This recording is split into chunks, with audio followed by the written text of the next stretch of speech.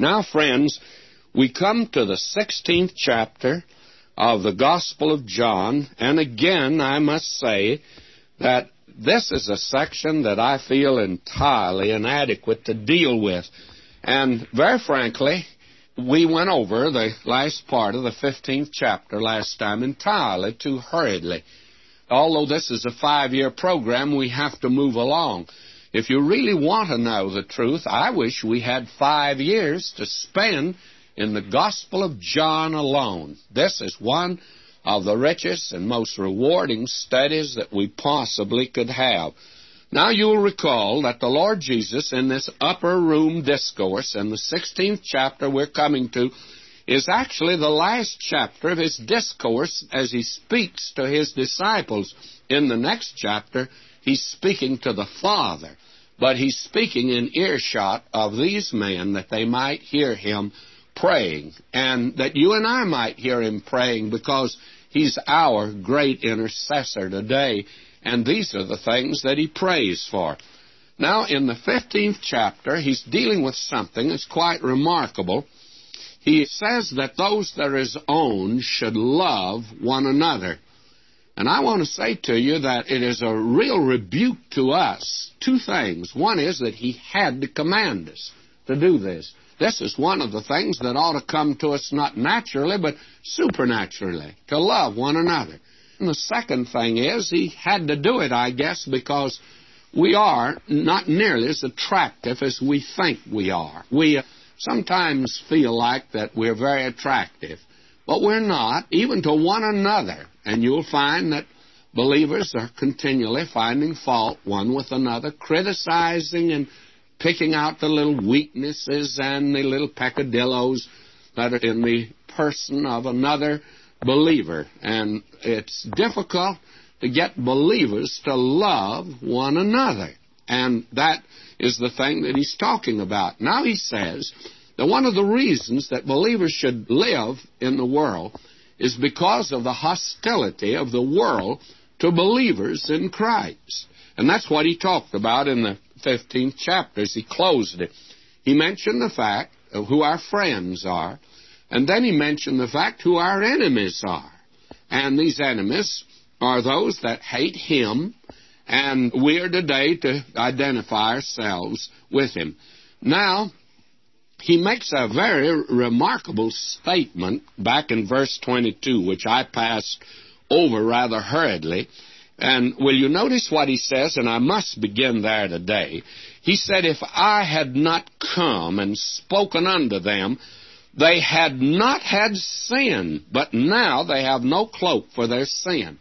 Now that's a remarkable statement. Christ said if he hadn't come, they wouldn't have any sin. What does he mean by that? That these were sinless people and he came along and it was pretty mean on his part to show to them that they were sinners? No, that's not it. The thing that he's saying is this. He said that until he came, that all they had were their own little sins, and they were bad enough. But compared with the immeasurable guilt of rejecting the Savior of the world and the Lord of glory, their personal sins, there is nothing. So that it was better that they had not even seen him or heard him. And I have made this statement often when I was pastor. I would say sometimes at the end of a message when we gave the invitation that if you are here today and reject Jesus Christ, I'm the worst enemy that you've ever had, because you could never go into the presence of God and say you hadn't heard about the Savior. And it has compounded your guilt, so that you could never say to him that you've never heard the gospel, because you have heard the gospel. And very frankly, I think that there are not only degrees of rewards in heaven, but there are degrees of punishment in hell, by the way. And I think that the worst sinner is the one that would be classified right with Judas Iscariot, one who was in the presence of Christ, heard about Christ, and then turned his back upon him. So right now, those of you that have heard this broadcast and turn your back upon Jesus Christ, I'm not your friend. I've become your enemy because of the fact that I've told you about one that you couldn't go into God's presence and said you hadn't heard about him. And to reject him is the greatest sin of all, as we shall see in this chapter later on. This is the thing that is absolutely immeasurable, to reject Jesus Christ. Or let me put it like this. I have often said this, and let me repeat this also, because I think it's rather important. There are people today that will argue about whether the nations or the pagans of the world who've never heard of Christ, are they lost? And very frankly, my answer is yes, they're lost. They're lost because they're sinners, not because they rejected Christ. But wait a minute, and I make this statement. I would rather be a Hottentot in the darkness of Africa, never having heard of the gospel, than to be a sinner sitting in the pew of a Bible-believing church in this land of ours and turning your back on Jesus Christ.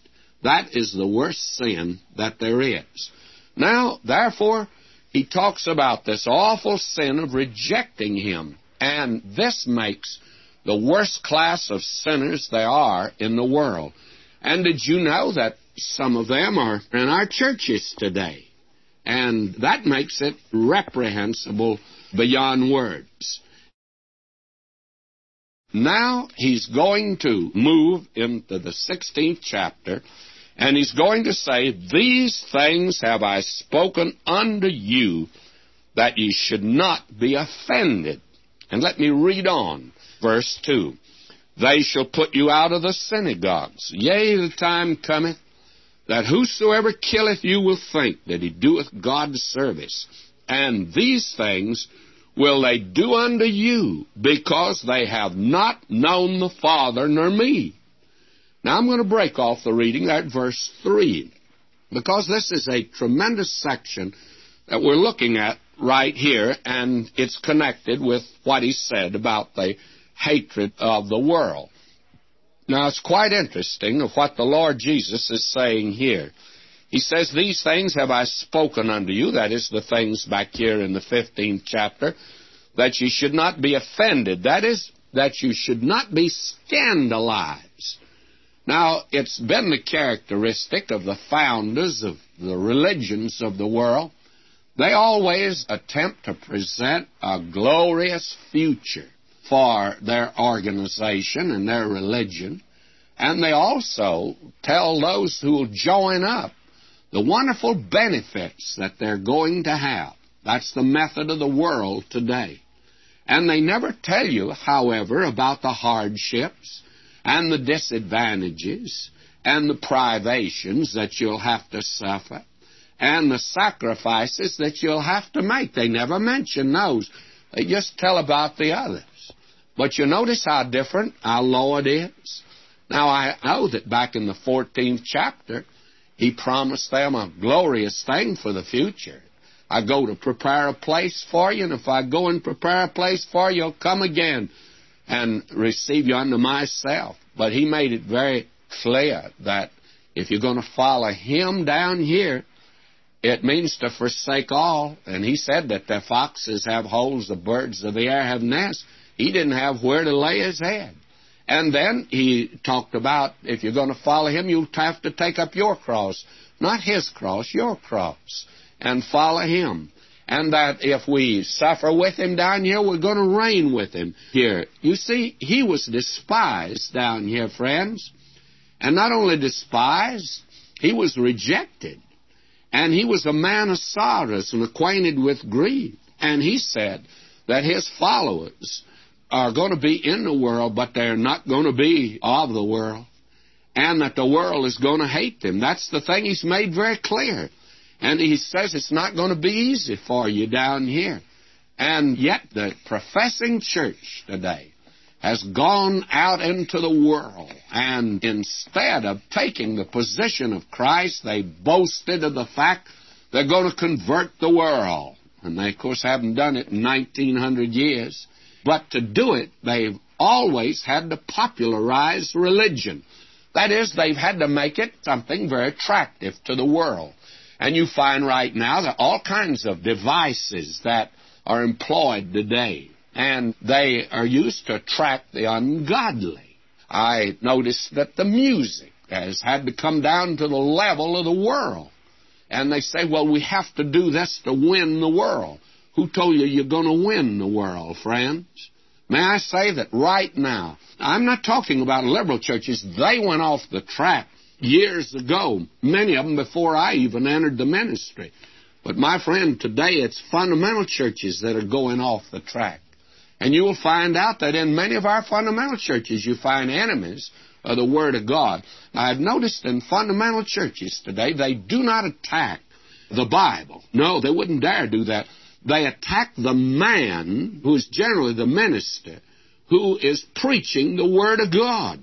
And they attack him. That is their way of attacking the Word of God. And you'll generally find in our churches some leader, an officer generally, or some prominent member of the church, who has taken upon himself to try to run the church and try to run the pastor, which is dead wrong, by the way. He's to be the leader of the church. And as a result, you'll find those people are never there when the Word of God is taught. But yet they are attempting to throw their weight around and how the church is being hurt today. May I say to you, my friends, if you stand for the Word of God, you're going to have enemies. And they're going to make an attack upon you, and be sure of that.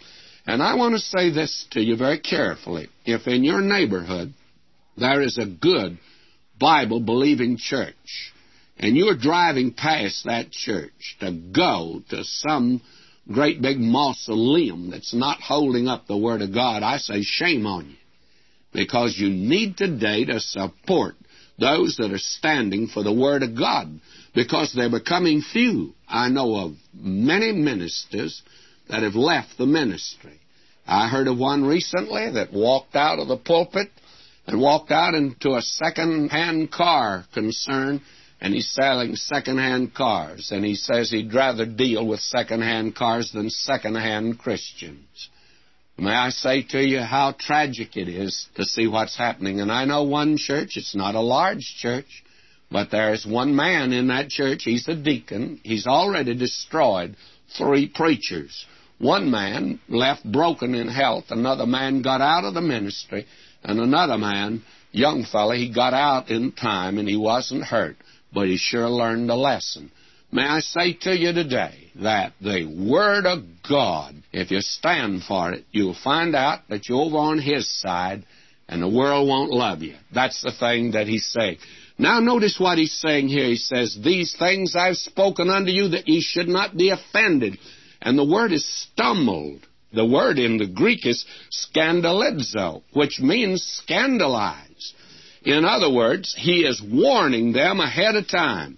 And He does that in order to strengthen them and let them know what's coming. And He loves them right on through to the very end. And He's letting them know that He'll be with them, and He knows what they're going to go through. Now, He makes it also very clear that they would not be offended. And yet He said that very night that they would be offended. Back in Matthew, He says, you'll be offended. And what in the world did He mean by that? Well, He meant simply this. He knew what was going to happen, but He's warning them of that in order that these men might know what's coming. And in knowing what's coming, and yet He knows that they will fail. He knew that Simon Peter would deny Him, told him he would, but He sustained him through it. Why did He tell him ahead of time, and yet He knew He was going to do it? It was, my friend, to establish human responsibility, that men might know that they are responsible to God. Now He says they're going to put you out of the synagogues. And the time will come that whoever kills you will think that he's doing God's service. May I say to you that that means that they would be excommunicated. And in that day it was a terrible thing. And today there are a great many people that are reluctant to leave their crowd in a liberal church. Another group are reluctant to take a stand in a conservative church against a little clique, just afraid to stand for God in these days. Well, my friends, if you're standing for Christ, it's going to cost you something. And I'm very candid to say to you today, and I know this is not popular. I can say things lots more popular than this. But if you're standing for Christ, it'll cost you something. And if you're not about to stand for Him, you don't want to pay the price, then I would say to you right now, back off in a hurry, because they'll be coming to you before it's over. And so they're to be excommunicated, he says. Not only that, he says, and these things will they do unto you because they've not known the Father or me. Now the reason for it is because they do not know the Father, and they do not know the Lord Jesus Christ. And you see what he's doing? He's tracing this hatred of the world for him right down to its source. Why does the world today hate the Word of God? Why is it that the world hates a genuine believer? Well, it's because of the fact that they have not known the Father, and they do not know the Lord Jesus Christ. Now he says, but these things have I told you, that when the time shall come, ye may remember that I told you of them. He's letting them know, you see, what is coming, and he's training them, as it were, for what is coming to them. The Lord always prepares us, friends, for whatever's coming to us. I've learned in my own experience and as a pastor watching others that is his method. Now, will you notice what he says here? And I'll move on to verse 5. Now he says, but now I go my way to him that sent me, and none of you asketh me, whither goest thou? You remember that Simon Peter had made this statement very candidly, whither goest thou? But it was the question of a little child. What he's saying here is, none of you have asked this really intelligently or spiritually. None of you have really discerned what's going to take place. Now he says, but because I have said these things unto you, sorrow hath filled your heart. Sorrow hath filled your heart. What he's trying to say to them is, they're letting this one thing that he said, that he's going to leave them, absolutely overwhelm them with sorrow. And friends, that is something that Christians need to avoid. There's so many Christians that let one experience embitter them, a disappointment in some individual. And there are many of them who let an experience in a church turn them from God. I know a man right today, he's a friend of mine. He won't darken the door of a church. He had an experience, and he just won't go back. And another person has lost a loved one, and they're constantly in mourning. God says, don't be overcome by sorrow like that. He's saying this, because I've said these things unto you, sorrow filled your heart. And he said, that's not the way that it should be. Nevertheless, verse 7, I tell you the truth, it is expedient, that is, it's best that I go away. For if I go not away, the Comforter will not come unto you. But if I depart, I will send him unto you. Now, the Lord Jesus said, it's best for me to leave, because he said, I'm going to send the Comforter to you. Now, why was it best for the Lord Jesus to leave? Now, I can suggest several reasons, and I'm sure you'll think of more. One of the reasons is this, was his purpose in coming to this world was to die. The Son of Man came not to be ministered unto, but to minister and to give his life a ransom for many. Now, when that was accomplished, he went back to the Father, because his mission had been accomplished. And that's the reason it's best for him to go back. Then there's another thing. When he came to this earth, he took upon himself our humanity. And one of the things is that God is omnipresent. But he limited himself by becoming a man. And that, my friend, means that when he was in Galilee, he could not be down in Bethany. And the sisters, you remember Mary and Martha, reminded him of that. If you'd been here, our brother would not have died. In other words, if the Lord Jesus was in the world today, he couldn't be here where I am and where you are at the same time. But you see, he says, I'll send the Holy Spirit, and when the Holy Spirit comes, why, he'll be in all places. And the Holy Spirit's right with me here today. I know that, and I know he's with you today. And therefore, he says that's best. Now, you may think of other reasons. Now he says, I'm going to send the Comforter, the Paraclete, and he'll come to you. And when he's come, now he's going to perform several ministries. Our Lord mentions one of the ministries that he has to the world. Now this is the business of the church and believers as far as the world is concerned. When he's come, he will reprove the world of sin, righteousness, and judgment. Now he'll reprove the world, and what does that mean? Well, he'll convict the world. The word in the Greek is elenko. I counted, I think, 23 times that occurs in the trial of Socrates as recorded by Plato. Years ago when I was in college, I purposely just checked that out. And it's a legal term. When the Holy Spirit has come, he will convict the world, just as a prosecuting attorney brings in evidence. Now, what will he convict the world of? Well, we're told here he will convict the world. When he's come, he will convict the world of sin and of righteousness and of judgment. These are the three things that the Spirit of God will do in reference to the world in these days. And that, I take it, is his present ministry in the world. Now, there is another ministry which Paul mentions in 2 Thessalonians, the 2nd chapter, and that is that he restrains evil in the world. In other words, it's the Spirit of God alone who can make a climate in which the Word of God can go out and reach the hearts and lives.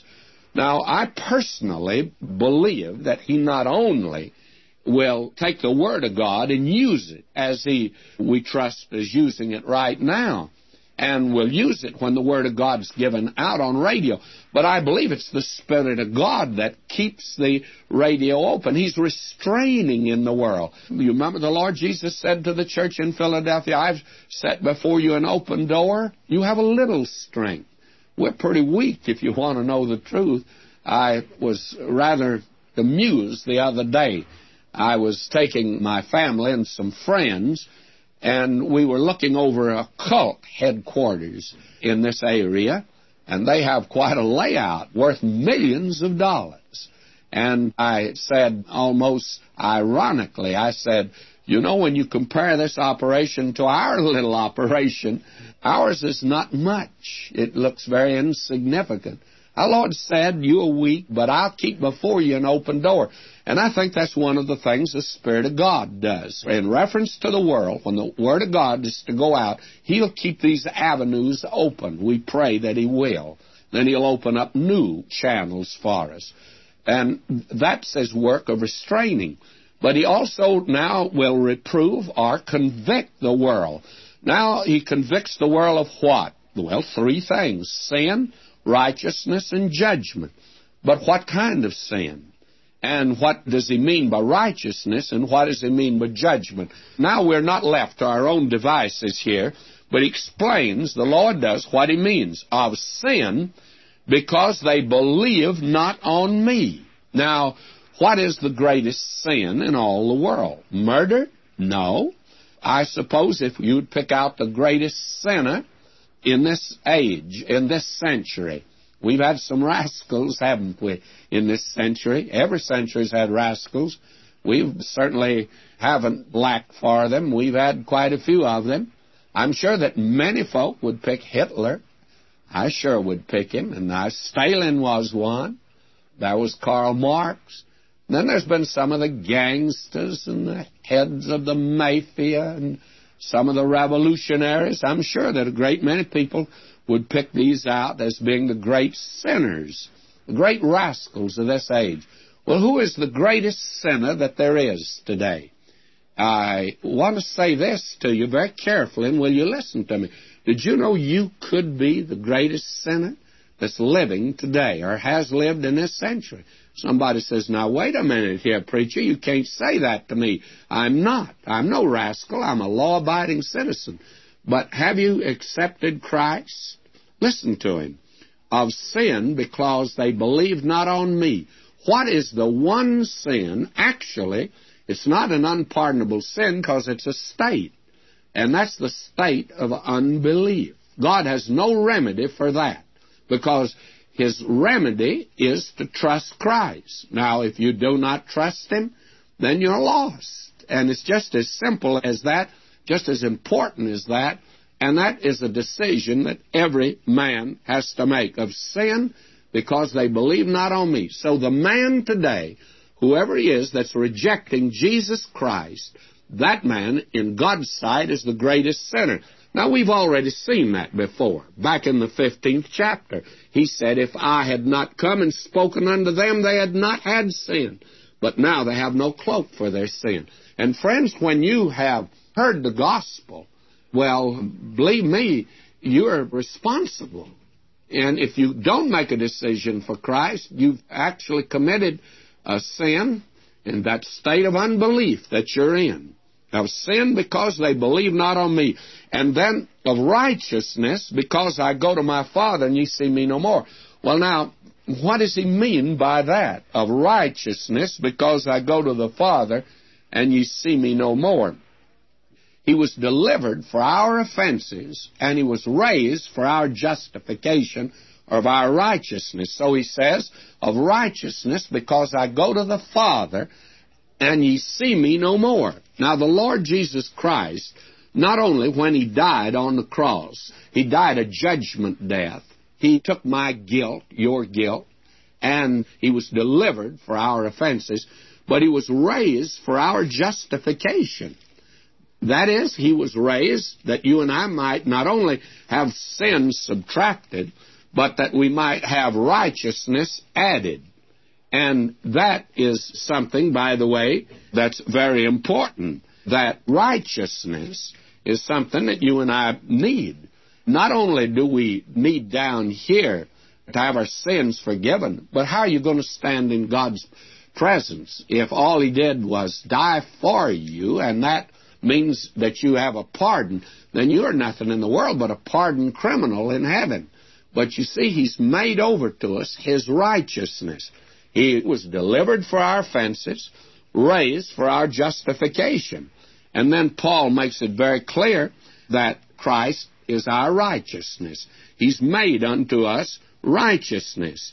And that is the righteousness of God today. That's the righteousness that Paul spoke of, that I might be found in Him, not having mine own righteousness, which is of the law, but that which is through the faith of Christ, the righteousness of God, which is by faith. And that means He not only subtracts your sin, He adds His righteousness. And if you have any standing today before God, it's in Christ, and He is your righteousness. You have as much right in heaven as He has, or you have no right there at all. Of righteousness, because I go to my Father, and ye see me no more. And then the third thing, of judgment. Now, what does that mean? That judgment is coming someday? No. What he says, because the prince of this world is judged. In other words, the prince of this world, that's Satan, he's already been judged. And this is difficult for a great many believers to understand, that you and I live in a judged world. You hear people say today, well, I'll take my chances. They act as if they're on trial. You are not on trial. God has already declared you a lost sinner, and He's already had judgment against you. The wages of sin is death, but the gift of God's eternal life in Christ Jesus. Now, you and I are living in a world that's already judged. It's already judged, and it's just like the man waiting in death row for execution. The only thing is, those waiting in death row probably will not go to the gas chamber or the electric chair today. But you see, God's no sob sister. God is no politician who's trying to run for office. He's already in office. He's the judge of all the earth. And therefore, man will come up before Him for judgment. And that judgment is just a hand down that you're guilty, friends. This idea that when you come up before God, you're going to be able to plead your case and tell Him how good you are and what a sweet little boy you were, a sweet little girl. My friend, your righteousness and my righteousness is filthy rags in His sight. And I want to tell you, when you and I stand there someday and all we've got is a bunch of filthy rags, we won't look very good. We'll be not only ashamed of ourselves, but we'll see how guilty we are. So that of judgment, because the prince of this world is judged. And you remember when Paul reasoned with old Felix, he reasoned with him concerning judgment to come, that he was living in a judge world, and that he wasn't on trial, he was already a lost sinner. That frightened that old ruler. And I tell you, a great many people don't like that today. They resent this a great deal. They don't like it. There are many things about God that the lost world hates. The lost man hates the fact that God, for instance, is omnipotent, and that this is His universe, and He's running it His way.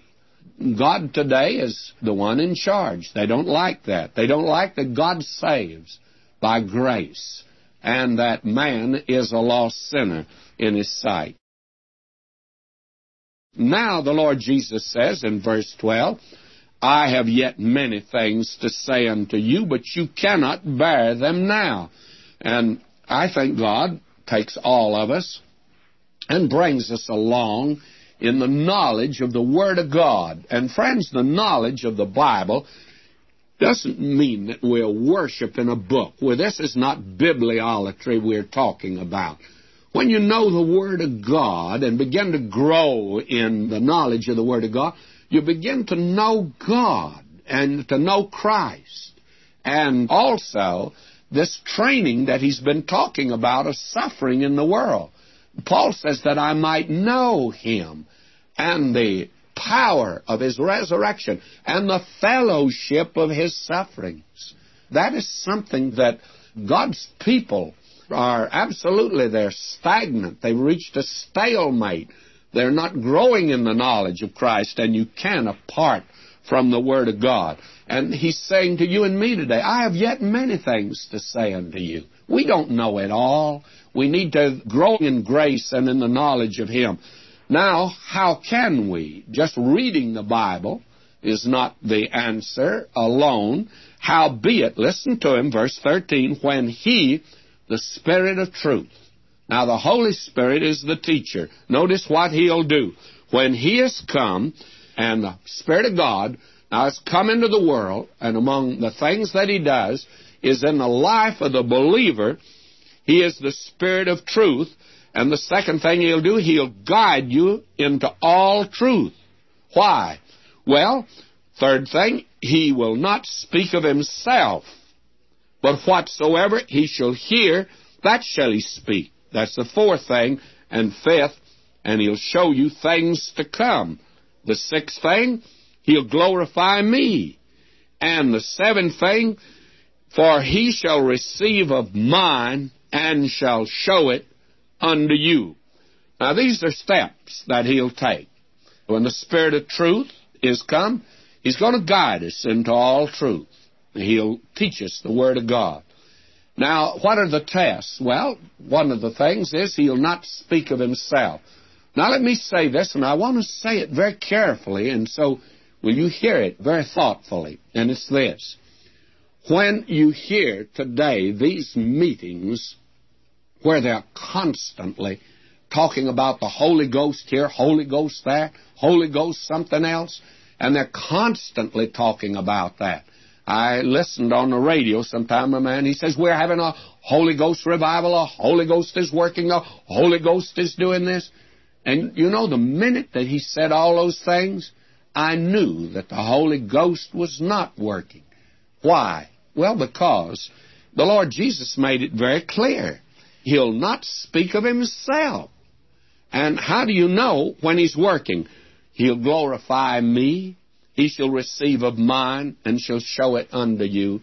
My friend, when you're in a meeting or in a Bible study, and all of a sudden you get a glimpse of the Lord Jesus, and He becomes wonderful to you, and the Savior becomes very real and meaningful to you, that's the time the Holy Spirit was working, because He's hiding Himself, and He's revealing Christ.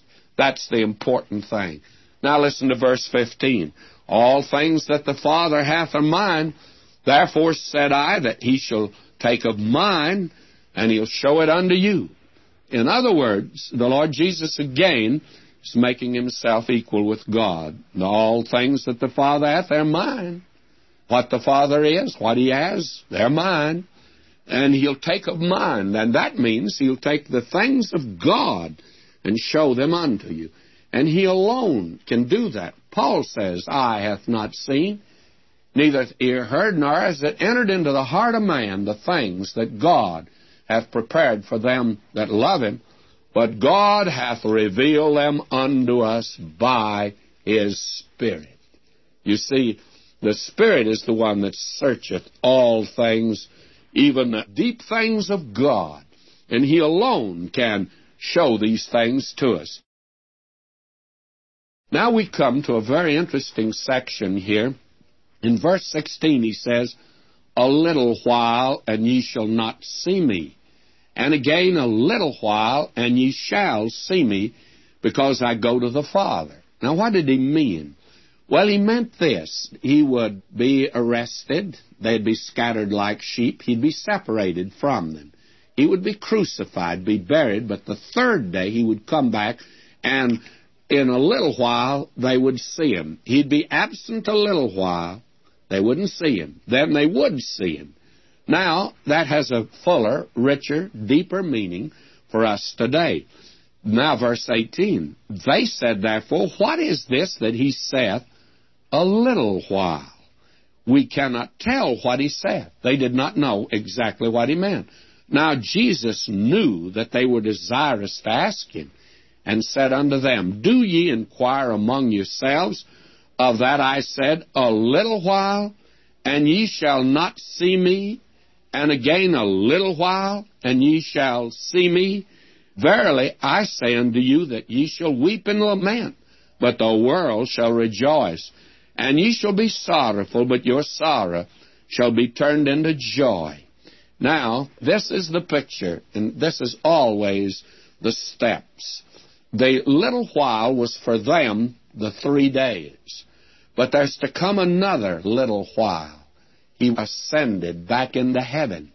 And he says, I'll not leave you comfortless. I'm coming unto you in the person of the Holy Spirit. I'll not leave you orphans. I'll be with you through the Spirit of God. And he'll take the things of mine and make them real to you. That's where you and I live today.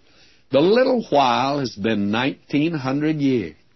But during those 1900 years, multitudes have come to him, and they've come to know him. The Spirit of God's made him real to them, and they're looking forward. And they've gone through sorrow. They've known what it is to be hated, to be ridiculed, to be maligned in this world, and that's his method.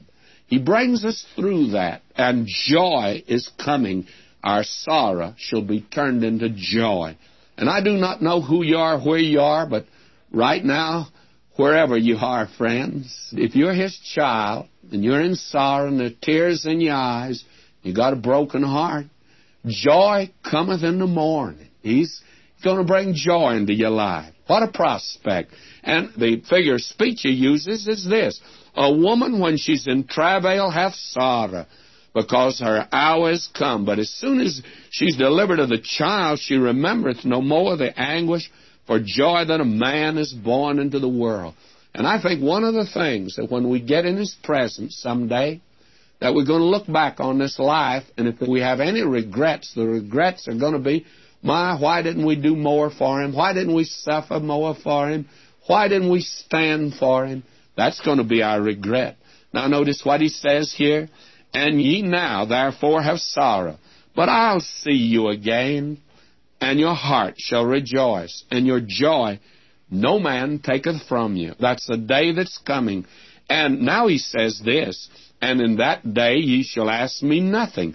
Verily, verily, I say unto you, whatsoever ye shall ask the Father in my name, he will give it you. This again, this is the third time praying in the name of Christ. What does it mean? We've already seen it means to abide in him. It means to obey him. My friends, this idea today, you can just run in and tag on in Jesus' name, and He's going to give you exactly what you asked for. That's not what He's talking about. Now, will you notice? He says here, hitherto have ye asked nothing in my name. Ask, and ye shall receive, that your joy may be full. Now, they had never prayed to the Father in Jesus' name. And you and I today are to pray to God the Father in Jesus' name. Now, somebody says, just can't you pray to Jesus? Yes, I think you can if you want to. But why do you rob yourself of an intercessor? He's up there for you. Pray to the Father in the name of Jesus, because He's up there praying for you. That's the reason that we should pray this way. Now He says, and at that day ye shall ask in my name, and I say not unto you that I'll pray the Father for you, for the Father Himself loveth you, because ye have loved me, and have believed that I came out from God.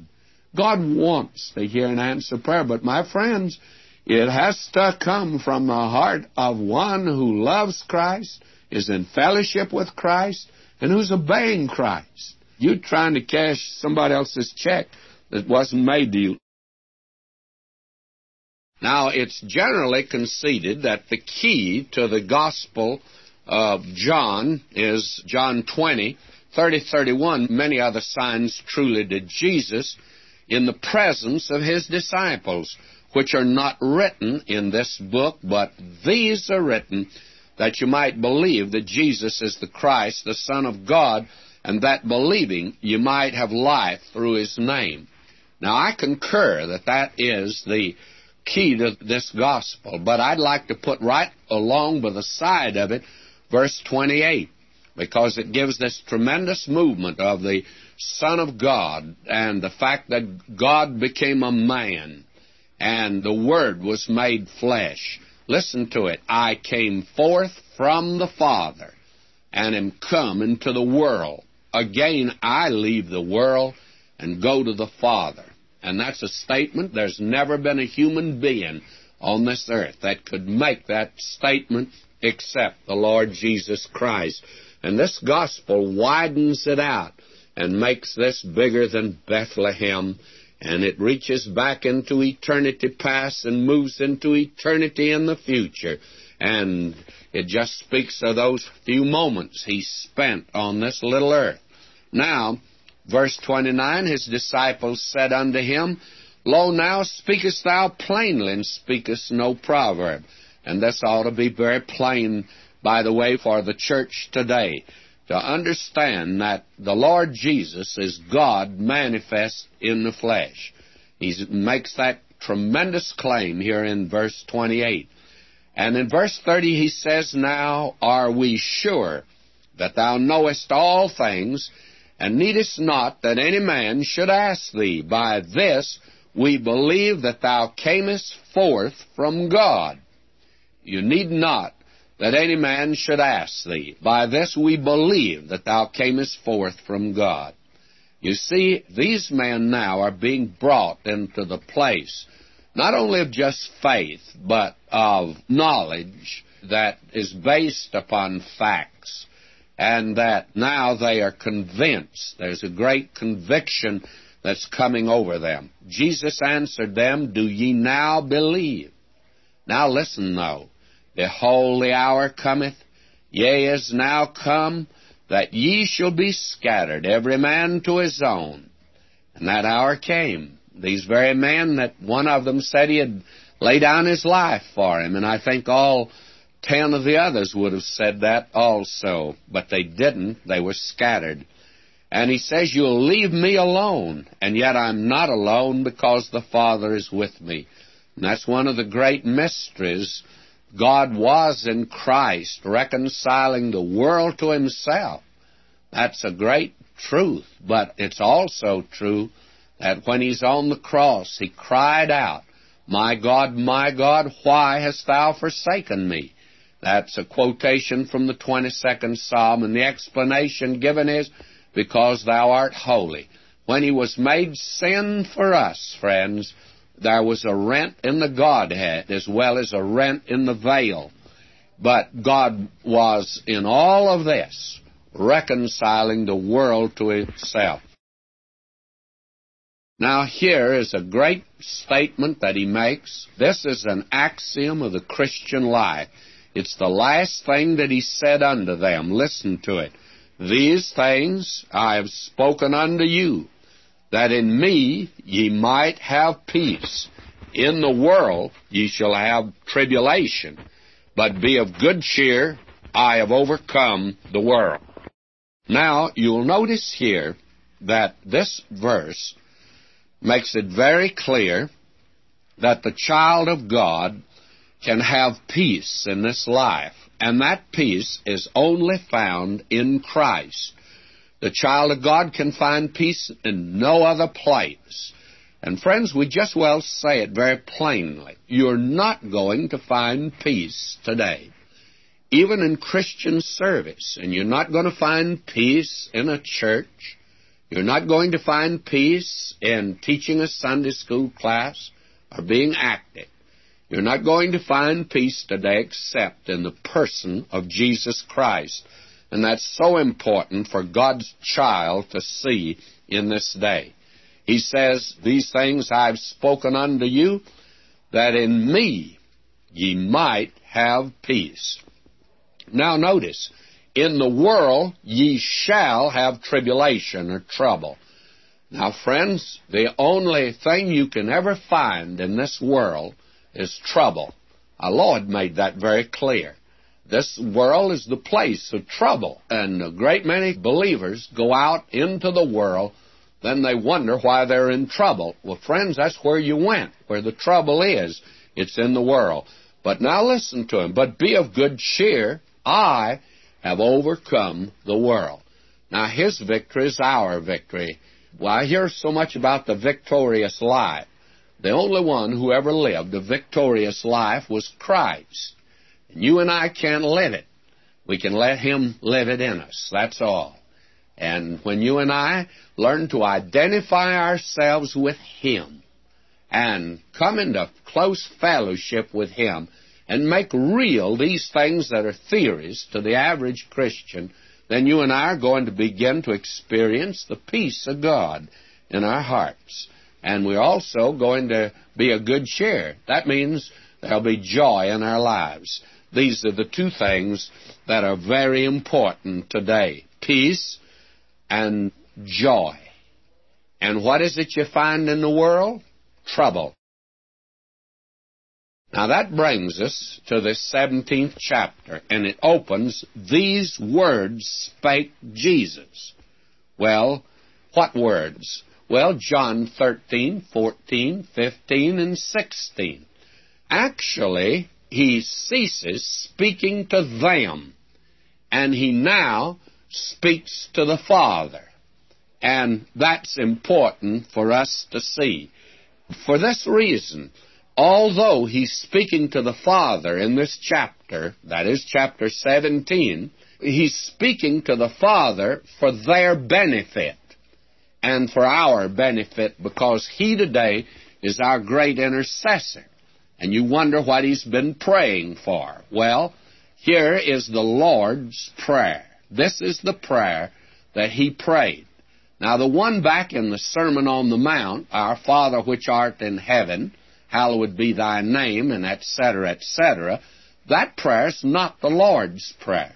You see, that prayer he could not pray. He couldn't say, Our Father, because he is related to God in a different way than you and I are. He is because of his position in the Trinity. And we, by the new birth, by trusting him. And then he could never have said, forgive us our trespasses or our debts or our sins, however you want to translate it. All adds up to the same thing, and he just never had any. Therefore, he couldn't pray that prayer.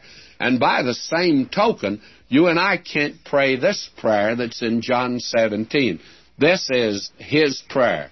Maybe you've heard that whimsical story about the two men that were arguing about how much they knew about the Bible. One man said to the other, I bet you don't even know what the Lord's Prayer is. And the other fellow said, I bet I do. And these fellows bet about it, and which revealed they didn't know very much about the Bible, either one of them. And so the other one said, all right, now let's hear you say it. And so he started in. Now I lay me down to sleep. I pray the Lord my soul to keep. And the other fellow said, well, you fooled me. I didn't think you'd know it. Well, may I say to you, if he had said, Our Father, which art in heaven, he would not have given the Lord's Prayer. And yet that's the way that prayer is classified. John 17 is the Lord's Prayer.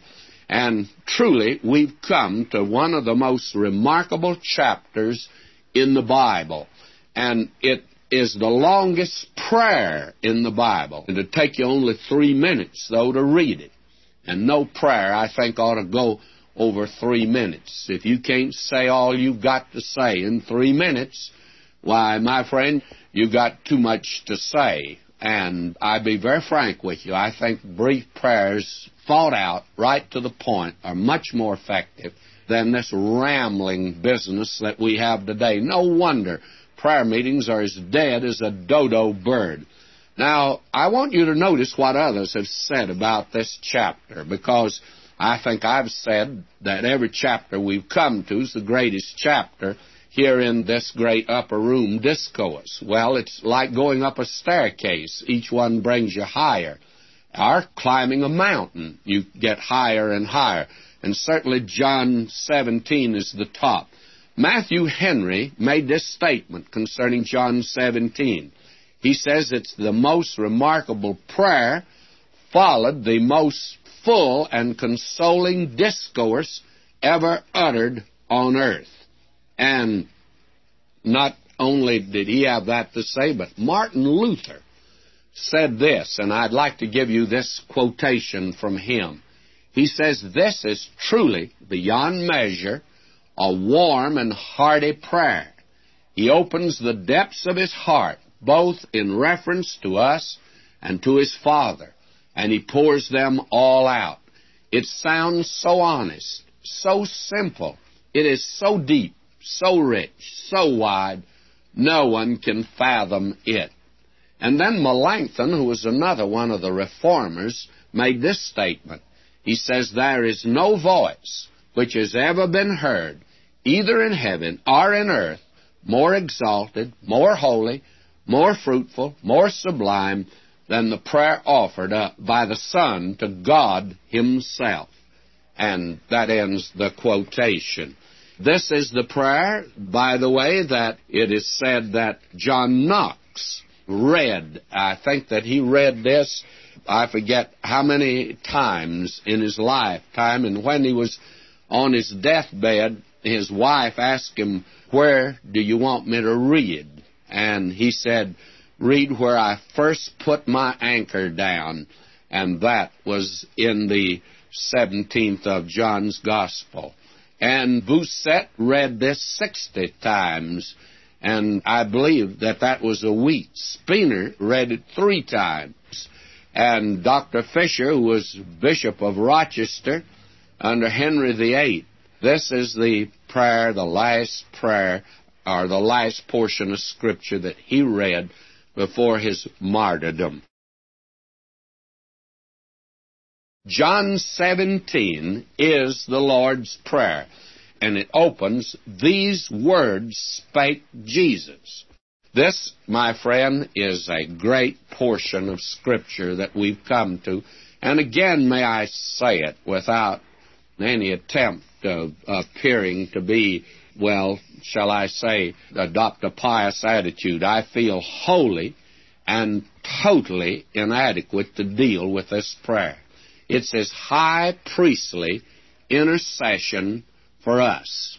And it's a specimen that's given to us of the communications which I think constantly pass between the Lord Jesus here on earth and the Father in heaven. His life was a life of prayer, you will recall, when He began His ministry. Over in the first chapter of Mark, on that first Sabbath day, it says He rose up a great while before day and went out and departed into a solitary place and there prayed.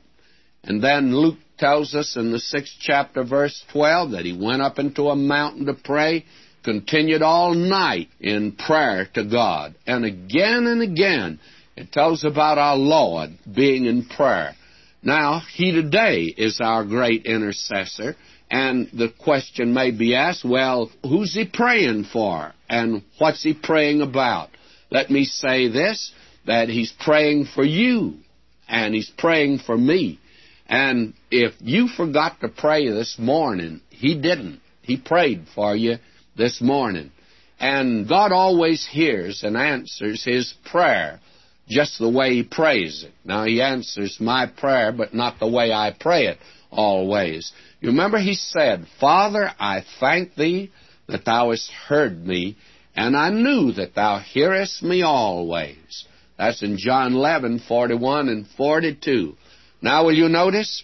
These words spake Jesus, and He lifted up His eyes to heaven and said, Father, the hour is come. Glorify Thy Son, that Thy Son also may glorify Thee. Now, we come into this chapter, that's verse 1 of chapter 17, and what we have here is a division, and I feel like it's almost sacrilegious to divide this prayer, attempt to make it a sort of a theological production, and yet I think it's that. I've divided it like this. In verses 1 through 5, Jesus prays for Himself. And in verses 6 to 20, He prays for His own. In this particular case, it was His disciples, and today it's believers. It's you and I. And then we find in verses 21 to 26, Jesus prays for His church. Now, Jesus prays for Himself. And I want you to notice that this is not out of line, and it's not even a mark of selfishness. I believe that when you and I go to God in prayer, we need to get our own hearts and lives right with God. We need to get in tune, as it were, with heaven. And every instrument should be tuned up before it plays the tune. And before you and I begin to pray for others, we need to pray for ourselves. And that's not selfishness. That is something that is essential, by the way. Now, will you notice what it says? And He lifted up His eyes to heaven. I have never argued for a posture of the body. But He prayed this prayer when He was walking along, apparently, or standing. And it says He lifted up His eyes to heaven. And today, what do we say in church? I've said it 1,000 times, I guess. Let's bow our heads in prayer. He didn't. He lifted up His eyes to heaven. And you remember David in the 25th Psalm, the first verse put it like this, Unto Thee, O Lord, do I lift up my soul. And again in Psalm 123:1, it says, Unto Thee lift I up mine eyes, O Thou that dwellest in the heavens. And then in that very marvelous Pilgrim Psalm 121, in that it says this, I will lift up mine eyes unto the hills. That ought to be a question. The heathen were lifting up their eyes to the hills. And shall I lift up mine eyes to the hills? And then the question again, from whence cometh my help? Well, not from the hills. My help cometh from the Lord that made heaven and earth. And the thought here is that David is saying, I'll lift up mine eyes to heaven. And very frankly, friends, I'm not wanting to change the ritual of the church today. But I think that it would be more in keeping with what prayer really is, instead of bowing our heads and looking down at our shoes, seeing whether we shined them or not, our feet. And instead of looking down, we ought to look up to the heavens when we pray. And our Lord, I think, prayed this prayer walking along with His eyes open, and it says He lifted up His eyes to heaven, which means He had His eyes open. So don't tell me that you can't pray without bowing your head and closing your eyes. Why, you can pray walking along. Our Lord did that. And this is rather revolutionary today, and I'm not about to try to change the church. I'm no longer a pastor, so I'm going to let the other brethren run the churches today, and I'll just stay out. But here it is. This is the way He did it. And if you want to follow our Lord in a posture in prayer, I'm sure it would be like this. Now notice the prayer that he prays. He says, Father, the hour is come. Now, I wish that I had time to spend with that little expression right there. The hour is come. What hour? Well, the hour that was set way back yonder in eternity. And already the clock now is striking that hour that was set way back in eternity. Because before the foundation of the world, he was the Lamb of God slain. It was arranged way back there. The hour has come.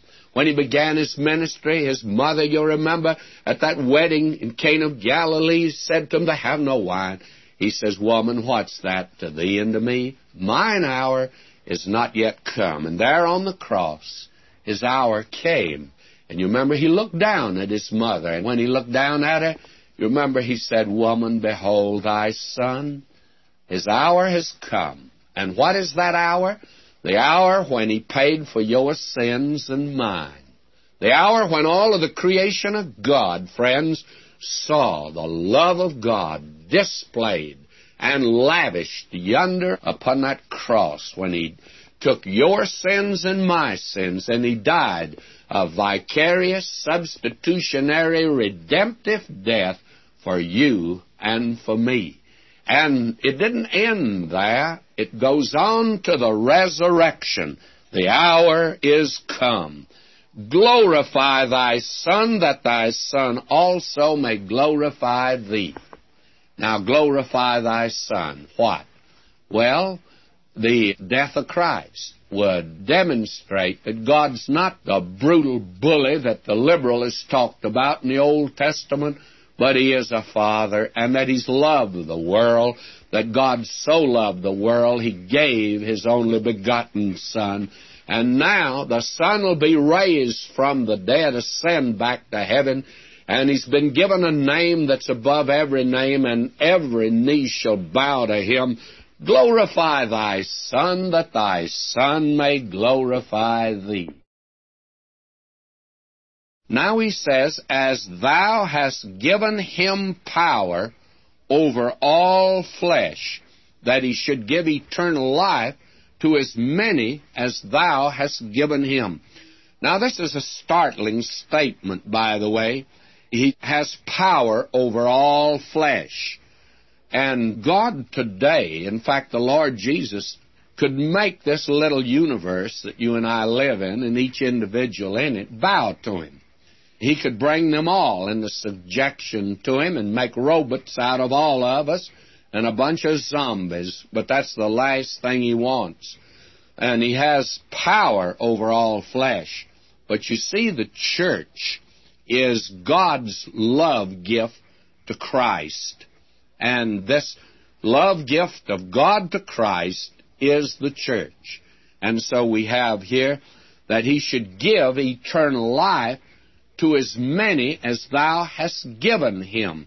And then that brings up this question here of election. And I'm not going into it at all. I know that there are a great many today that have very strong views on it. Some of them would be hyper-Calvinistic, and others would have low Arminian views. I think that somewhere between is the normal position, and I must confess that I'm somewhere between. I am a Calvinist, as you've certainly discovered, but I always like what Spurgeon said to the man who knew that Calvin believed in election and that he was Calvinistic in his theology. And he came to Mr. Spurgeon and said, if I believed like you do, I wouldn't preach like you do. And as you know, Spurgeon preached a whosoever will gospel.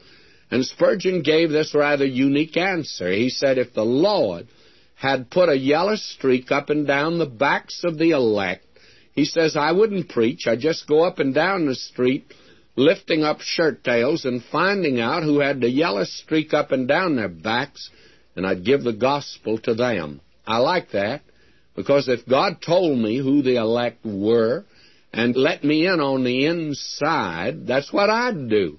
But again, to me, it's whosoever will may come. And when God said that, that's a legitimate offer to every person.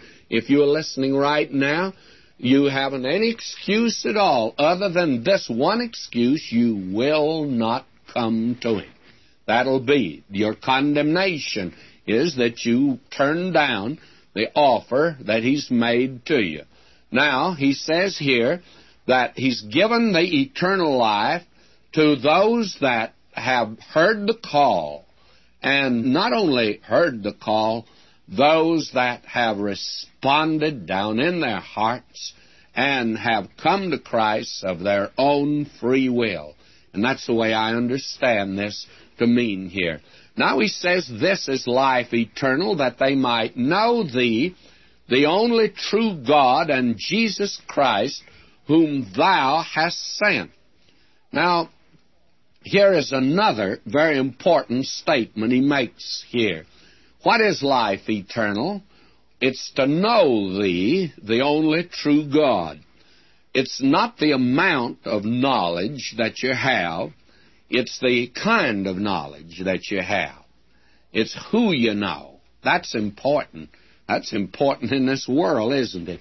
It's who you know. And it's whether you know Christ. And it's the same way. It's not the amount of faith that you have. It's the kind of faith. And it's not the faith that saves. And again, if I may quote Spurgeon, it's not thy joy in Christ that saves thee, it's Christ. It is not thy faith in Christ, though that be the instrument. It is Christ's blood and merit. That's what saves. It's the object of faith, because you can believe in the wrong thing. But you see, what He's saying here is this. This is life eternal, that they might know Thee, the only true God. Now, faith cometh by hearing, hearing by the Word of God. And what does the Word of God say? That the gospel is that Jesus died for our sins, buried, and rose again. Now, these are facts, and our knowledge of that and our response to that knowledge is faith, when we trust Christ as Savior. And this is life eternal, that they might know Thee, the only true God, and Jesus Christ, whom Thou hast sent. Now He says here, I have glorified Thee on the earth. I have finished the work which Thou gavest me to do. Now, the Lord Jesus, in this section here, hands in His final report to the Father. He says, I finished the work which Thou gavest me to do.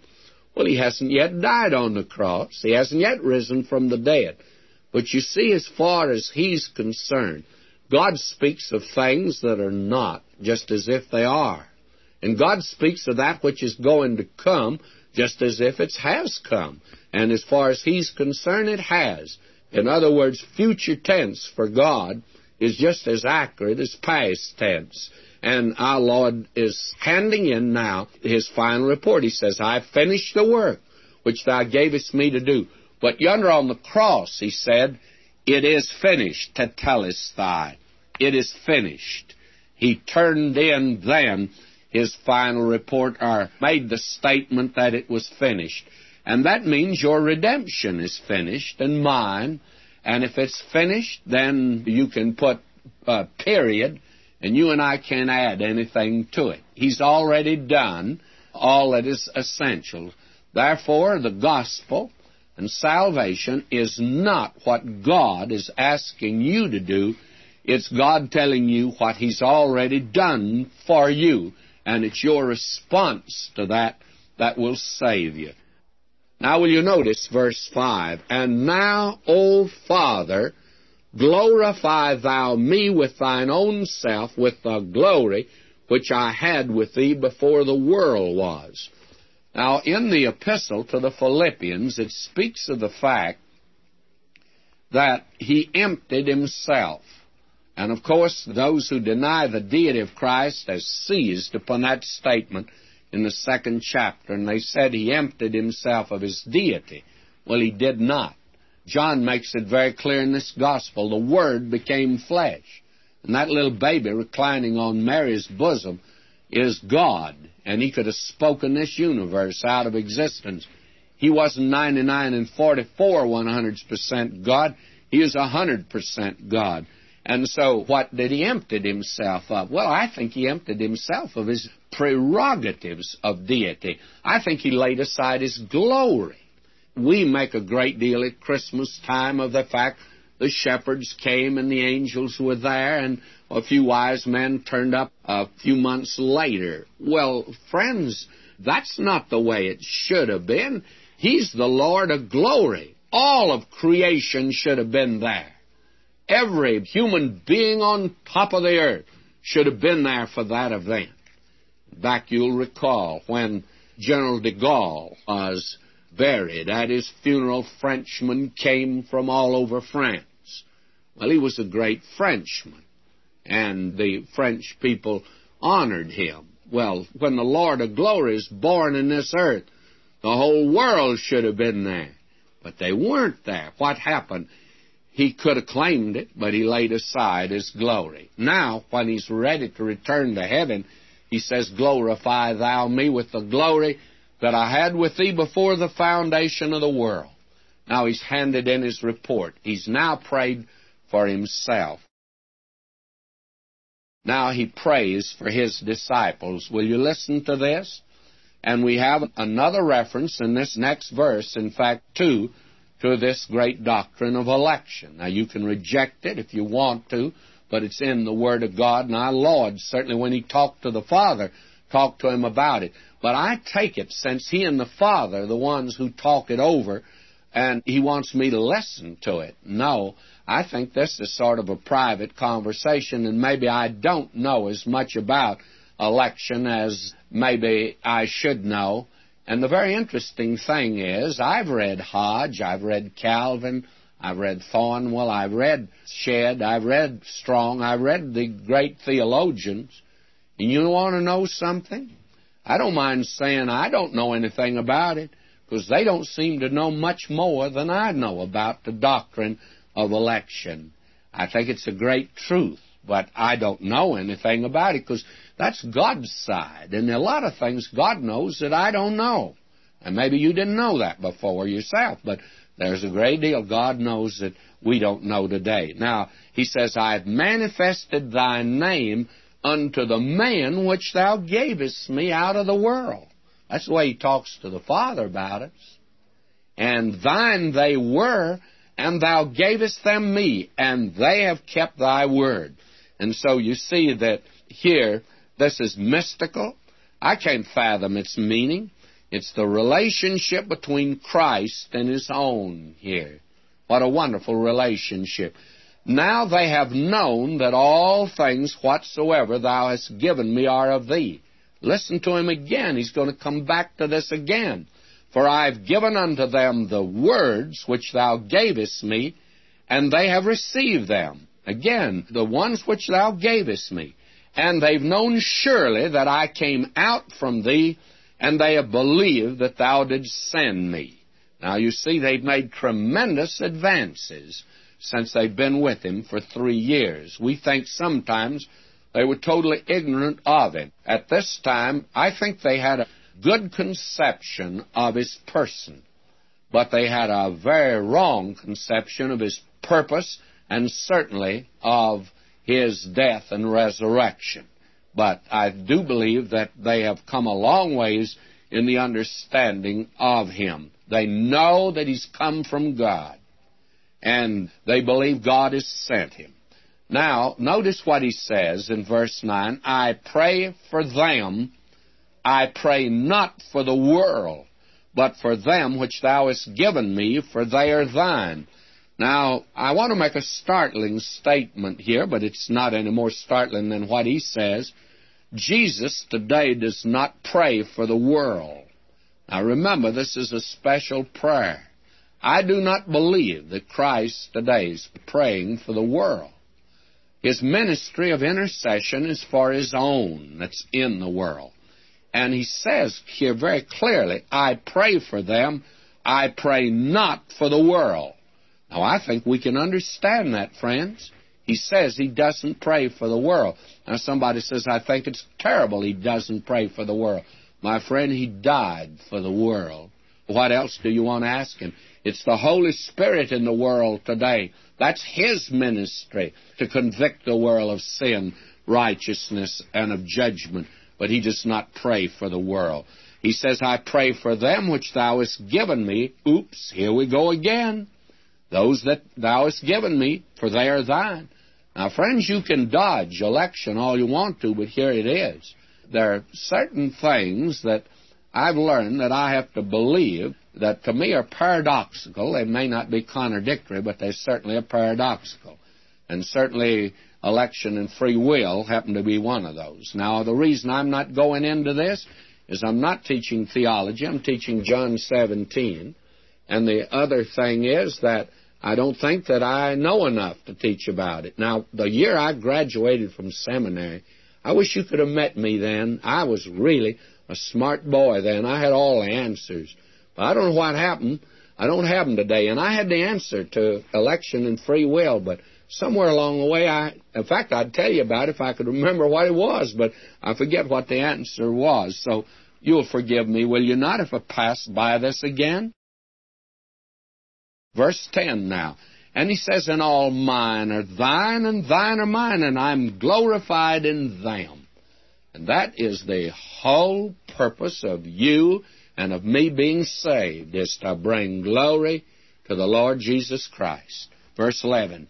And now I'm no more in the world, but these are in the world, and I come to thee. Holy Father, keep through thine own name those whom thou hast given me, that they may be one as we are. And here you have this profound statement again. He says here that they may be one as we are. Now here is the great high priestly prayer of Christ, and it's for the present hour. It's for you. He prays for the unity of believers, and he's not praying for the ecumenical movement. He's not praying that they all join the same organization. He says that they may be one as we are, and that is an organic unity that only God can make. And to begin with, he's not praying, well, I'll come to that just in a few moments. Now, will you listen to him? While I was with them in the world, I kept them in thy name. Those thou gavest me I've kept, and none of them is lost, but the son of perdition, that the Scripture might be fulfilled. Now I come to thee, and these things I speak in the world, that they might have my joy fulfilled in themselves. I've given them thy word, and the world hath hated them, because they're not of the world, even as I'm not of the world. You see, the Word of God is what causes the problem in the world today. I'm teaching out of the most revolutionary book there is in the world, the Bible. And somebody says, my, that bunch of radicals and revolutionaries that are around us today. I happen to be one of them. I'm preaching the most revolutionary thing in the world, friends, is that you can't save yourself, only Christ can save you, and that you can't make this world better, and no man can make it better with Jesus Christ. That's revolutionary.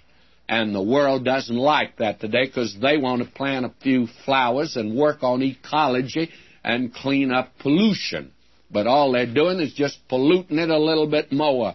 Man is responsible for pollution, and the pollution is in the human heart of man. Now, that's revolutionary. That's not what you hear on TV today or read in magazines, how important this is. Now, listen to him. Verse 15, I pray not that thou shouldst take them out of the world, but that thou shouldst keep them from the evil one, is the accurate reading. Now, friends, this is important to see. We make a great deal of the soon coming of Christ and looking for that blessed hope and praying for it. I want to tell you something else. He says, I'm not praying that they be taken out of the world. You know, he doesn't pray for that. Isn't that amazing? He says, I pray that you keep them in the world. God gets more glory by keeping you and me in the world today than he would in taking us out of the world today. Now, we think the rapture is going to really be something, and it is, my friend. But let's understand one thing. God will get more glory by keeping you and me in the world. And if you knew Vernon McGee like he knows Vernon McGee, that's quite a miracle to keep me in the world. My, I want to tell you, God will get glory in that. Now, they are not of the world, even as I am not of the world. And now he says, sanctify them through thy truth. And what does God use today to sanctify believers? Thy word is truth. The Word of God is God's sanctifying power today. I wish I could go into that. As you well know, that's my hang-up, the Word of God. As thou hast sent me into the world, even so have I also sent them into the world. We are sent into the world to bear witness, friends. And for their sakes I sanctify myself, that they also might be sanctified through the truth. He identifies himself with us, friends. And we ought to be identified with him in this world today. Now, listen to him. He says here something else. He's praying now for the church, especially for you and me. Listen to him. Verse 21, that they all may be one, as thou, Father, art in me, and I in thee, that they also may be one in us, that the world may believe that thou hast sent me. You want to know why I do not believe in the ecumenical movement? Very briefly, it's this. I've heard it said in church court after church court, oh, let's all get together and answer the prayer of Christ. When did he ever pray to you and me to get together? He never did that. May I say to you, this is a unity that only he can make. It's the unity that the Holy Spirit makes when he puts you in the body of believers, and that is the baptism of the Holy Spirit that puts you and me in the body of believers. Now, friends, you can't make that unity. And the National Council of Churches and the World Council of Churches just can't make that unity. Only Christ can make that unity. And the very group today that talk about unity and the ecumenical movement are the very ones who've divided the church. The church is made up of those that are in the body of believers, and they can only be joined together in the person of Jesus Christ. He didn't pray this prayer to us. And friends, let's understand, he says that God always hears his prayer. You want to know something?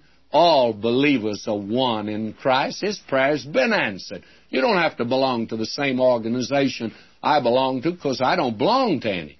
May I say to you, the important thing is to be joined to the living Christ today. And that's the thing that is so vital. Now he says here, I in them and thou in me. And this is a wonderful thing. Only the Spirit of God can do that. And he says, and hast loved them as thou hast loved me. You know, God loves us today just like he loves the Lord Jesus Christ. How wonderful that is. Verse 25, O righteous Father, the world hath not known thee. And that's an accurate statement, friends. The world doesn't know God. But I have known thee, and these have known that thou hast sent me.